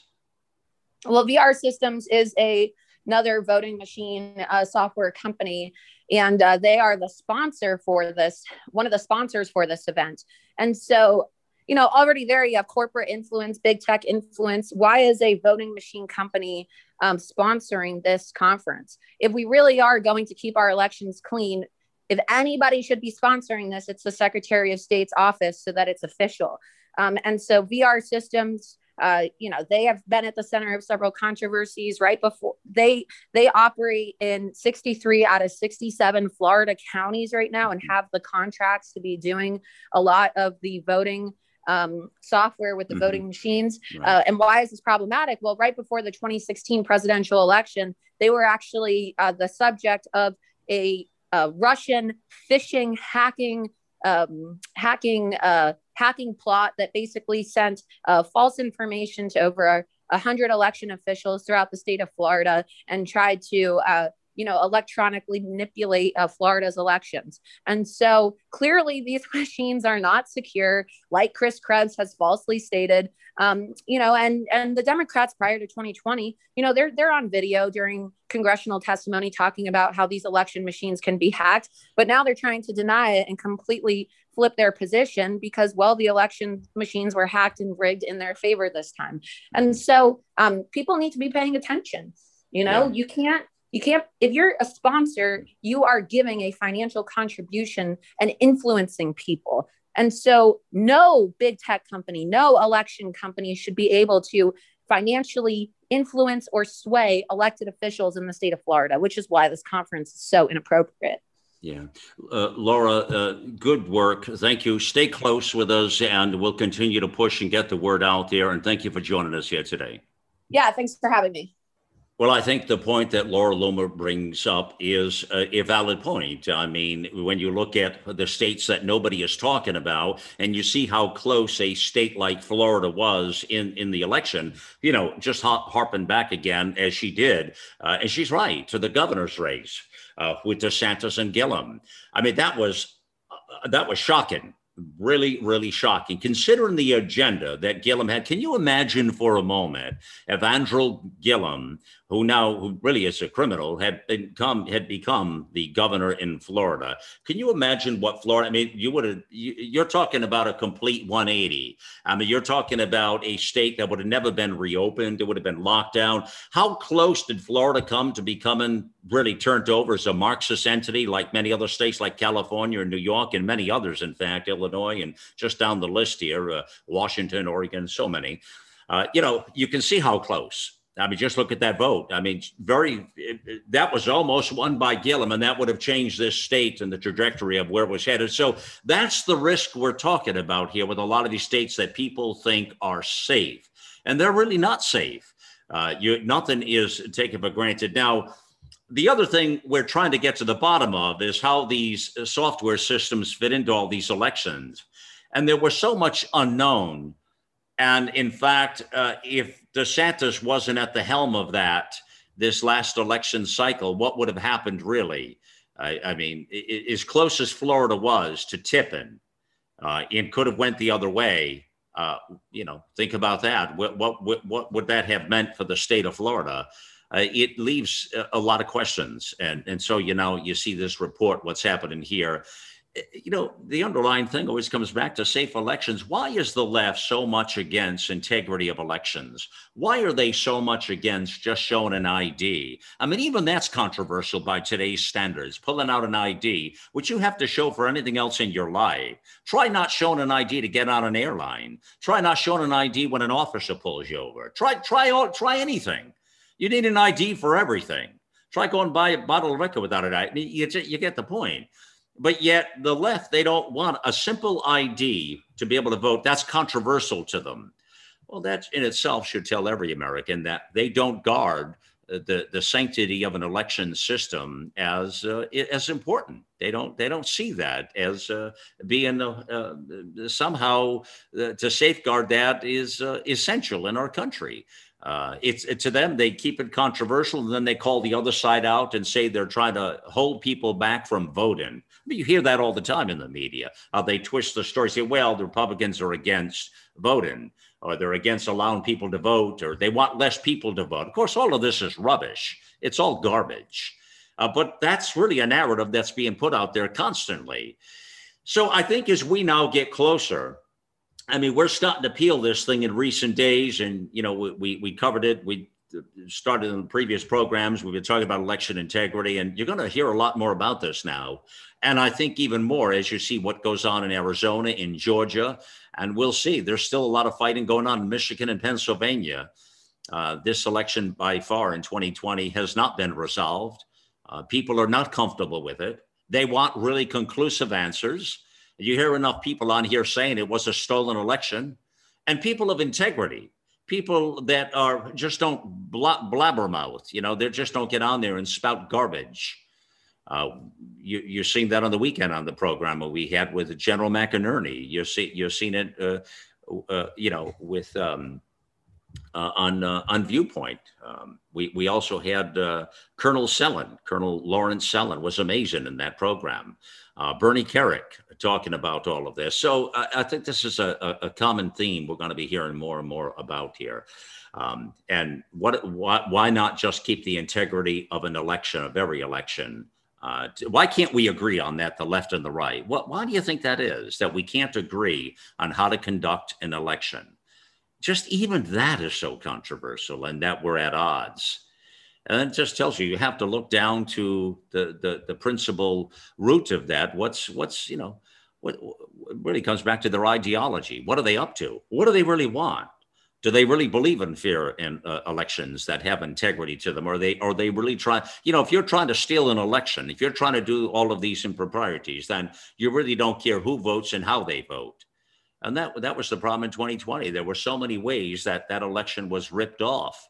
It's a long list, not just one thing. It's a long, long list. We've talked about it extensively here on the programs, totally. So everybody should know, and every American, and this is something that really I think Americans should get behind and unite. We, the people, should come together, unite, and say, and demand it. I'm talking left and right.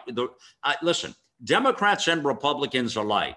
And Democrats, and I'm not talking about the operatives in D.C. I'm not talking about the buffoons up there. I'm talking about we the people. I'm talking about your friends, family, people you know that are on the left side of the aisle and the right side of the aisle, whatever. Why can't we get those people together to agree, we the people agree, and demand integrity in our elections? Why does it have to be a partisan discussion? Why? And you can't leave it to the operatives in Washington because they're never going to solve it. So I think there's got to be a grassroots movement. Now, that's part of what I like here. And we're going to hear in moments from our very own Kathy Chamberlain, who really is also in her real life as well. I mean, she's a political activist. I mean, that was part of the charm of Kathy, is she's on the front lines and is out there, not afraid at all to get her hands dirty or get her fingers purple either. We'll tell you more about that and what that all means just after the pause. You're listening to The Voice of a Nation here. Listen to Malcolm, the Voice of a Nation, on iHeartRadio or our free apps on Apple, Android, or Alexa.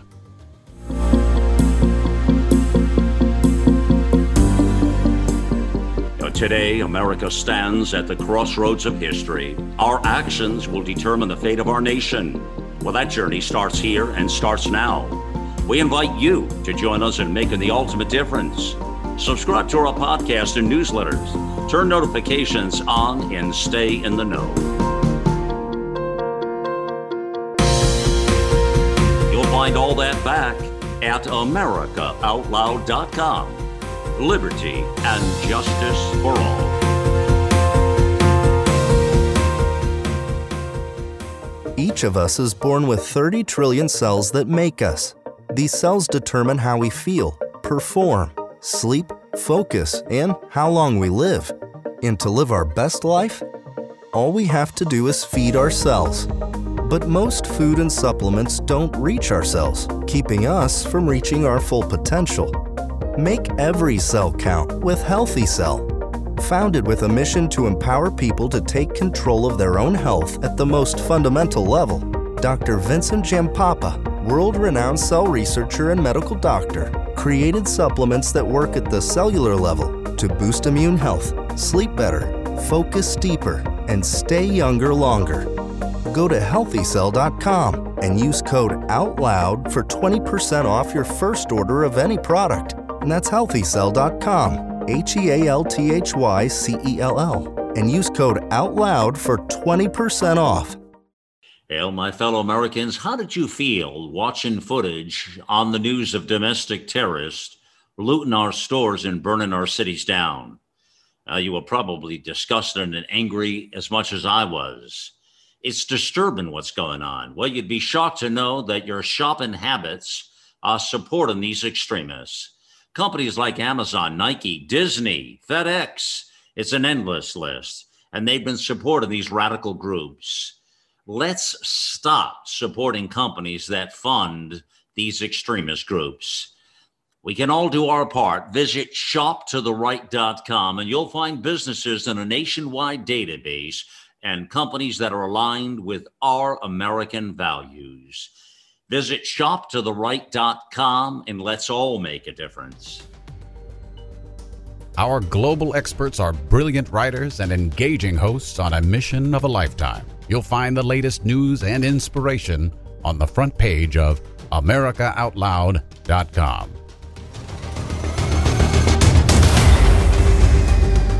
So as we were listening up front to the second hour here to Laura Loomer describe many of the concerns that were happening in Florida here. There's a movement, sort of a grassroots movement throughout Florida now, about it's a purple finger voter movement, and there was a rally conducted here this past week, by the way, it was to protest the use of these machines. And Chris Krebs' speech you were talking about, we talked to Laura about that as well. He was removed from there. Of course, Dominion, ES&S are not. They're still the voting machines there. The structure of the states, from what I understand, there's a heavy investment in all these states with the voting machines and equipment. It's not a quick, easy fix to change your total equipment and voting system.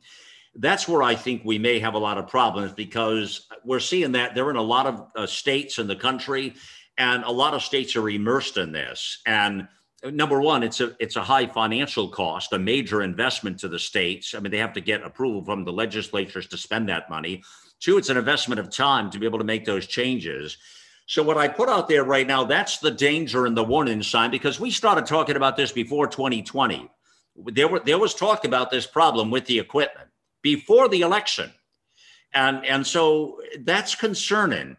And here we are now at this point, and nothing's been done about it. In fact, these companies like Dominion and Smartmatic and now the CS, they're empowered, and they're actually suing anybody who defames them in any way or says something. There's been a lot of lawsuits. I mean, they sued Rudy Giuliani. They sued Sidney Powell. They sued dozens of people for whatever. And those are still going through, I mean, for millions and millions of dollars, actually. So the integrity of all this is important. I'm going to talk about that in the purple finger voting. Let's bring on here Kathy Chamberlain, our very own Kathy Chamberlain here, and on Voice of a Nation. Kathy, the integrity of the equipment. I want to stay there for just a moment here. We look at a lot of the states. They're heavily invested into the equipment. Now let's step back and think about this. Now remember, the number of states in the country that use Dominion and Smartmatic is overwhelming. I mean, it's the vast majority of states that use it. Not all the states, but a lot of them do, and they're heavily invested in this. It's a major investment. It's a major time investment as well as money to be able to make that change. Anything that's got to be done to that end has to be done way ahead of an election cycle. But now we're here, and now we're talking about the 2022 midterm election. It's going to be crucial for the House and the Senate. I'll tell you, Kathy, another thing. On the weekend, I remember General McInerney actually came out and spoke about what happened in Georgia. He said they had the proof that the two Senate races in Georgia, which nobody's talking about, by the way, because the elections were not fixed or the machines or the way they count the votes, that they were indeed stolen. They seen the same thing happen with the stealing of elections, which is how they got those two candidates that many people would suggest are Marxists or have a hard left agenda, who would have never won in a red state like Georgia. He pointed that out on Viewpoint and said, that's part and parcel of the problem, Malcolm. And if we didn't fix that election, those special elections, if we don't fix 2022, we're going to have the same result. Let's talk about that right now with the states. And you're representing the state of Florida, exactly, with Dominion ES&S.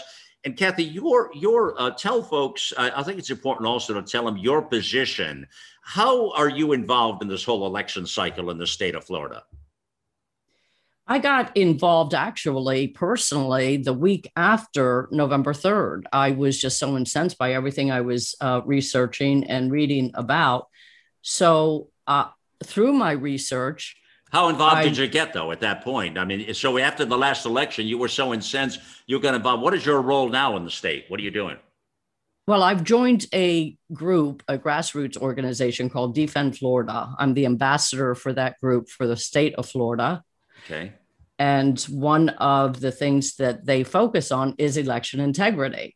So each county basically splits into committees under the umbrella of Defend Florida. And in my county, I head up the Election Integrity Committee, along with a few other people that are just as passionate. And we have been working nonstop on this issue to bring awareness, because people don't realize Dominion is so in the news, but only 18 of our 67 counties in Florida actually use Dominion. 18 of the 67. That's correct. The other 49 are ES&S, which is a sister machine, operates the same way. And either one of them only needs to be open to the internet for one split second, and they can be hacked in perpetuity, Malcolm. People don't realize how incredibly easy they are. And all of these supervisors of elections, and I have personally spoken with ours locally, they all are under the belief that if they are not hooked into the internet, they all have modems, but they believe if they're not hooked into the internet, they're safe. The problem is they all are hooked into each other. So when they start communicating during these elections, if anyone has a sinister plot in any one county, it opens them all up. So we're sitting on a powder keg here. Yeah, there was a lot of controversy about the point you just made, Kathy. After 2020, that was a real sticking point. You're right. They were trying to suggest that many of the machines were not connected to the internet. Remember, that was a big national talking point, right? Yes, and it still is. And by the way, thank you so much for bringing attention to this, because so few people are really talking about it. They just figured, especially here in Florida, with Governor DeSantis having passed this great election integrity legislation. And I agree that it's great, but it does not address this issue of the machines. Well, Kathy, that's why I'm wondering. And I asked Laura, she did not know or had no, I mean, she's really a big voice as far as an activist goes. I mean, she's a bit, she's fearful is what the word I would use. She puts it all out there. And that's why I thought, okay, maybe she could tell me something about the DeSantis administration and what they know or don't know. But even she didn't know. And I'm wondering now, and I'm almost thinking we need to make it our business to be able to get DeSantis back on the program here and find out what do they really know about this and what are they doing? Because I am willing to bet, Kathy, there's some missing pieces here we may not know, because I can't imagine for a minute that Governor DeSantis would allow these sort of shenanigans to go on in the state of Florida. So either we're missing some pieces here or he's got a plan in place because he's a no-nonsense American patriot. Does that make sense? It makes sense, but it also would make sense if you were identifying President Trump in the same manner. And look who he surrounded himself with. I happen to know that the person that he appointed to be in charge of election integrity is the chairman of the Republican Party of Florida, Joe Gruters. And I'd love to get him on because I have written to him He actually sent out a notification that he was in charge, and anybody who had information to add to their investigation about election fraud to contact him. Well, I did, and I've yet to hear a word back. Oh, so you tried it? Yeah, I was just going to say, could we get him on? Could we get to talk about it? Do you have any? You're not sure. You've tried. He doesn't reply, huh? Well, let's try. Let me try again. If you're willing to have him on here, I'd love to have him on here. Yes, we need to flush this out for sure. And in answer to your question, by the way, about how did all of this begin, this, Malcolm, started with the Cloward-Piven movement that led to the motor voter law that Bill Clinton signed in 1993. And the whole purpose behind that law was to create mass confusion. If you recall, this is when they opened it up in the DMVs, the Department of Motor Vehicles, where when people go in and they get their license, they automatically get registered to vote. And that actual act that was passed, that bill, also made it very easy to keep deadwood, they call it. You know, people who have died in these voter rolls do not get cleaned up. So that is another focus of attention that we really have to. And that was through the Clinton administration back. That is correct. Yeah, isn't it sort of? I don't think it's too ironic, Kathy, that it's always, you know, you have to think. I start to think as a patriot, as an American, why is it that a lot of these election quandaries always seem to be on the watch of the left? Where they are doing things. It's like, I get the feeling, Kathy, sometimes, actually quite a bit, that my sense is that they believe that they are probably unable to win elections. And I'm not just being a partisan when I say this, I'm being an American, but I do question this. Are they afraid? Let me ask it as a question rather than a statement, because I believe it could be accurate, but are they afraid that they may not be able to win elections fair and square with middle America? Meaning, why all the games all the time when it comes to just really the overhaul of our election system? And our election system, to be the picture of democracy in the world, is a laughing stock. And I talked about this back after 2020. We're a joke all around the world when it comes to the way we've ridiculed and the way we've handled our elections. We're not the picture of freedom and democracy when it comes to what's happening with our election systems. And especially since a lot of these electronic systems and voting systems, Kathy, were tied to overseas countries. There were other organizations around the world that were playing in our elections. That's been stated and that's been proven. So you wonder why, when you mention Clinton as a valid point, and now you mention, and we see, just a lot of funny laws, like you see the Obama, remember they changed the law on propaganda and made that just perfectly good and open up. And then you see they're fighting against all the elections. Now, doesn't it make you wonder? Absolutely. But their ultimate agenda, Malcolm, is to have a one-party system in perpetuity. That is what they're driving at. They don't care whether or not they don't think they can win or not. That's not the point. The point is they want to win in perpetuity so that we are reduced to a one-party system country. That's their ultimate goal. And they don't really hide that, by the way, at all. Well, that gets tied to the globalist movement. It gets tied to the bigger picture. And then you've got outside forces with the inside forces. But I just wonder why not every American can see that the writing is on the wall here when it comes to election, why it's so controversial.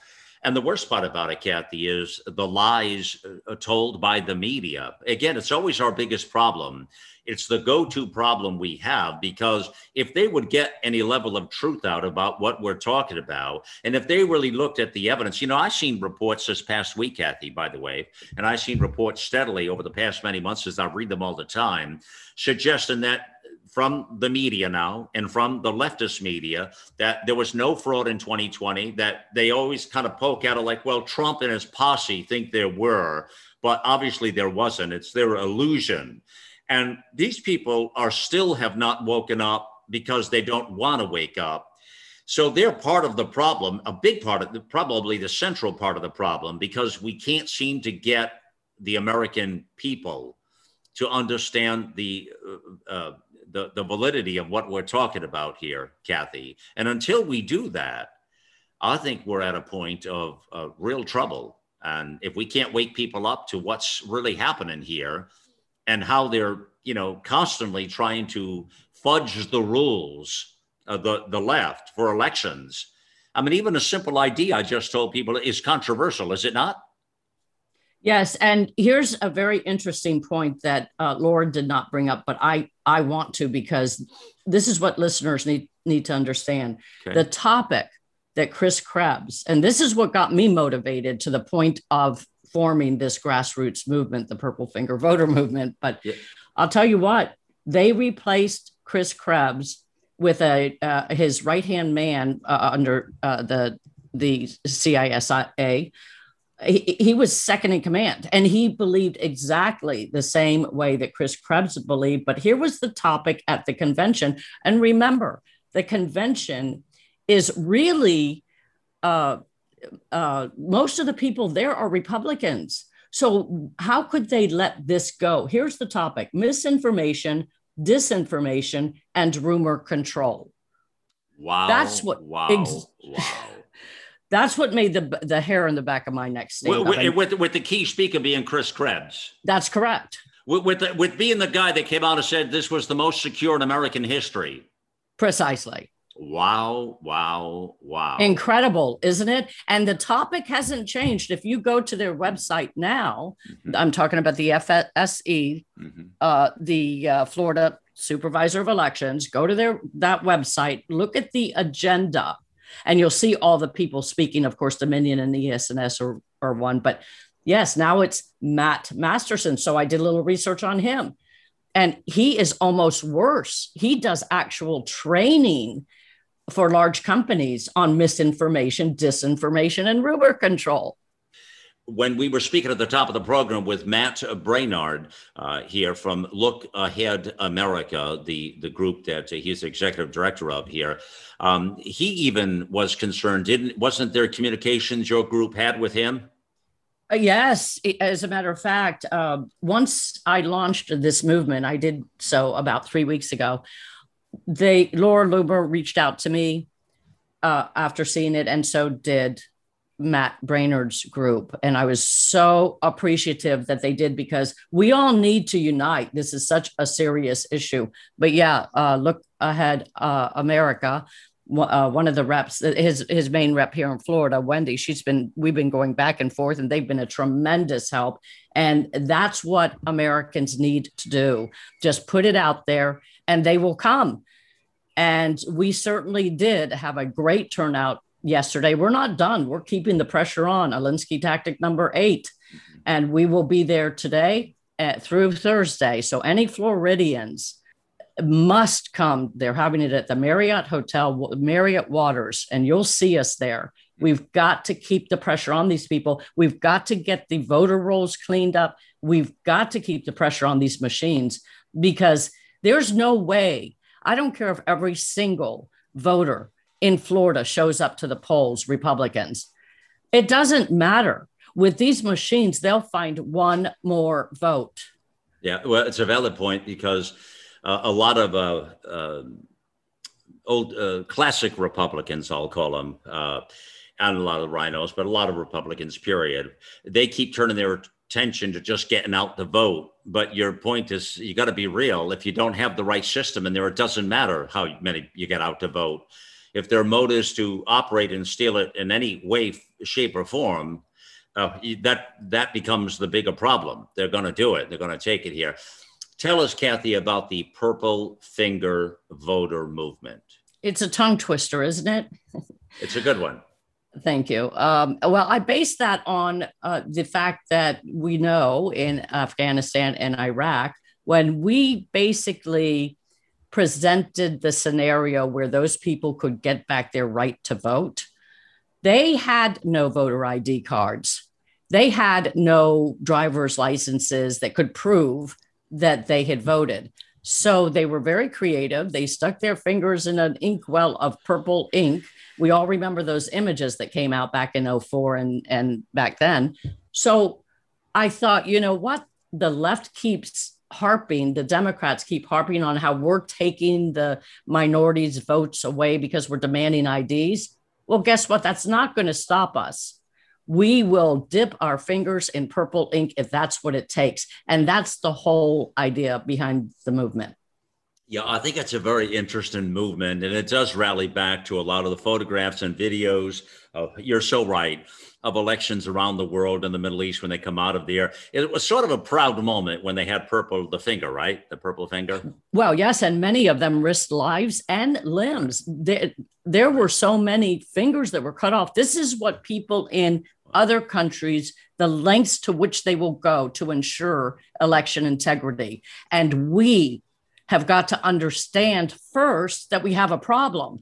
Yeah. So I've been getting roadblock after roadblock since November from Republican leaders in my own county. Mm-hmm.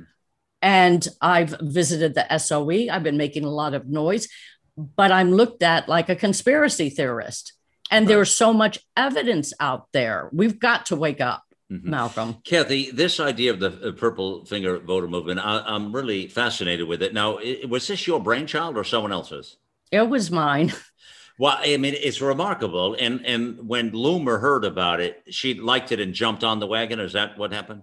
Yes, definitely. And it's interesting because when I first came out with it, I gathered all the flag waving groups here, of course, and that's what local politics is all about. We've got these groups that have formed and organized so well since 2016, really. Right. And now we need to use them in a way that helps us with election integrity. But so many people I talked to when I first came out with this concept really kind of thought it was a dumb idea with the purple finger because they didn't understand it. But the whole intrigue has really generated a lot of movement and interest and education. So I'm very proud of that, actually, Malcolm. And yes, Laura picked right up on it. And also Matt Braynard did as well. Yeah, I think it was a brilliant idea, the purple finger voter movement, because to me, it harpens back to remind Americans the importance of voting. It reminds people of the stakes of liberty, where freedom is so essential, and yet others around the world are starving for it, Kathy. And you see those images in your mind, and you just know that when people come up with that purple finger and they're in the Middle East somewhere, and that happens, it was like this big moment of democracy you know what I mean? At the moment, it was like, wow, like that really was happening in that country. And so I think it was a brilliant move to bring us back to the simple fundamental values here in America that, well, all right. So, and maybe that's the answer back to the left, Kathy, in a sort of way. Well, if you don't want a voter ID, how about we make it mandatory that you have a purple finger? Huh? That's right. Exactly. How do you think that would go over?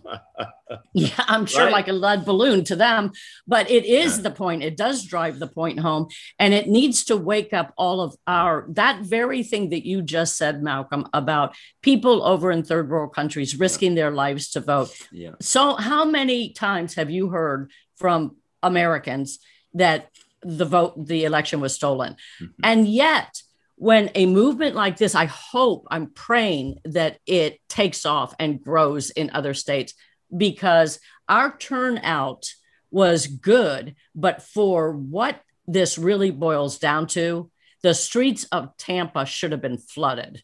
Mm-hmm. I got to ask you one thing in closing here on the purple finger. How long does it take for that purple stuff to come off? Well, I've still got mine on from yesterday, and I've already showered and washed my hands several times. So, does it stay on for days, or do you know? Yeah, it does. I did see somebody yesterday who had been there the day before, and she was able to get hers off. And I asked her, "How'd you do that?" But it is pretty staining. So, but it makes for a great conversation. People are talking about it all over now. Yeah, I think it was a brilliant idea, and I commend you, Kathy, for coming up with it. I think it's terrific. It's a process. It's thinking outside of the box a little bit, which is a beautiful thing, and it brings attention to something that is so vital and so critical and so American. Which is our elections. I mean, what's more important than that, and the integrity and honesty of a fair election? You know, we've come to a point now in our country where we're talking about the basic fundamentals and how valid and valuable, important they are to our nation when it comes to the power of the vote, the power of that one vote, and how American that is when liberty is at stake. And there's nothing more important or more American than what we're talking about right now, the integrity of election. I think all too often we've taken our elections for granted, and we've taken the idea of voting for granted in our country. Just look oftentimes at the turnout of elections and how many people actually do vote. A lot of people just leave it to others to handle. They say they don't want to get involved in it or whatever. But, as always, you either get involved in these things or people will get you involved because they'll control your life. That's the difference here. And that's why the power of elections are so important, and the power of that single vote. And we should all have the power to vote in any way that we wish and any way that our minds are there. And, we the people, it's whatever the consensus believes is what should happen. It's what our representatives in our state should do for the Electoral College and in our representative republic. And that's what should be the result, whether it's a presidential election or a local election. And, by the way, all elections are local. It does start at the grassroots. And you've been hearing that a lot lately, by the way. You've heard, we've had some powerful people on in recent days and weeks talking about what Kathy was just saying. So in any event, my friends, we need to stay on it. We need to stay on it. The power of elections, the power of the vote, this has got to be a real rallying call for our network, our platform, and for all Americans here. And we will stay on it here and fight for the sanctity of every vote here. We cannot have another repeat of 2020. That should never happen again in our country, where people leave there unsatisfied that there was a fair day or fair election. That shouldn't be the case. And believe me, millions and millions and millions, many millions of Americans know that 2020 was a farce. It was absolutely a horrible one for the record vote. And it's a sad day in America when that happens. So a big thank you here to, Laura Loomer, Kathy Chamberlain right up here, and also Matt Braynard was up top in the program there. Let's stay close, and we've got a lot going on there. Back to the platform here. My fellow Americans, thank you for being with us on the mission here. It's time to get involved and get loud.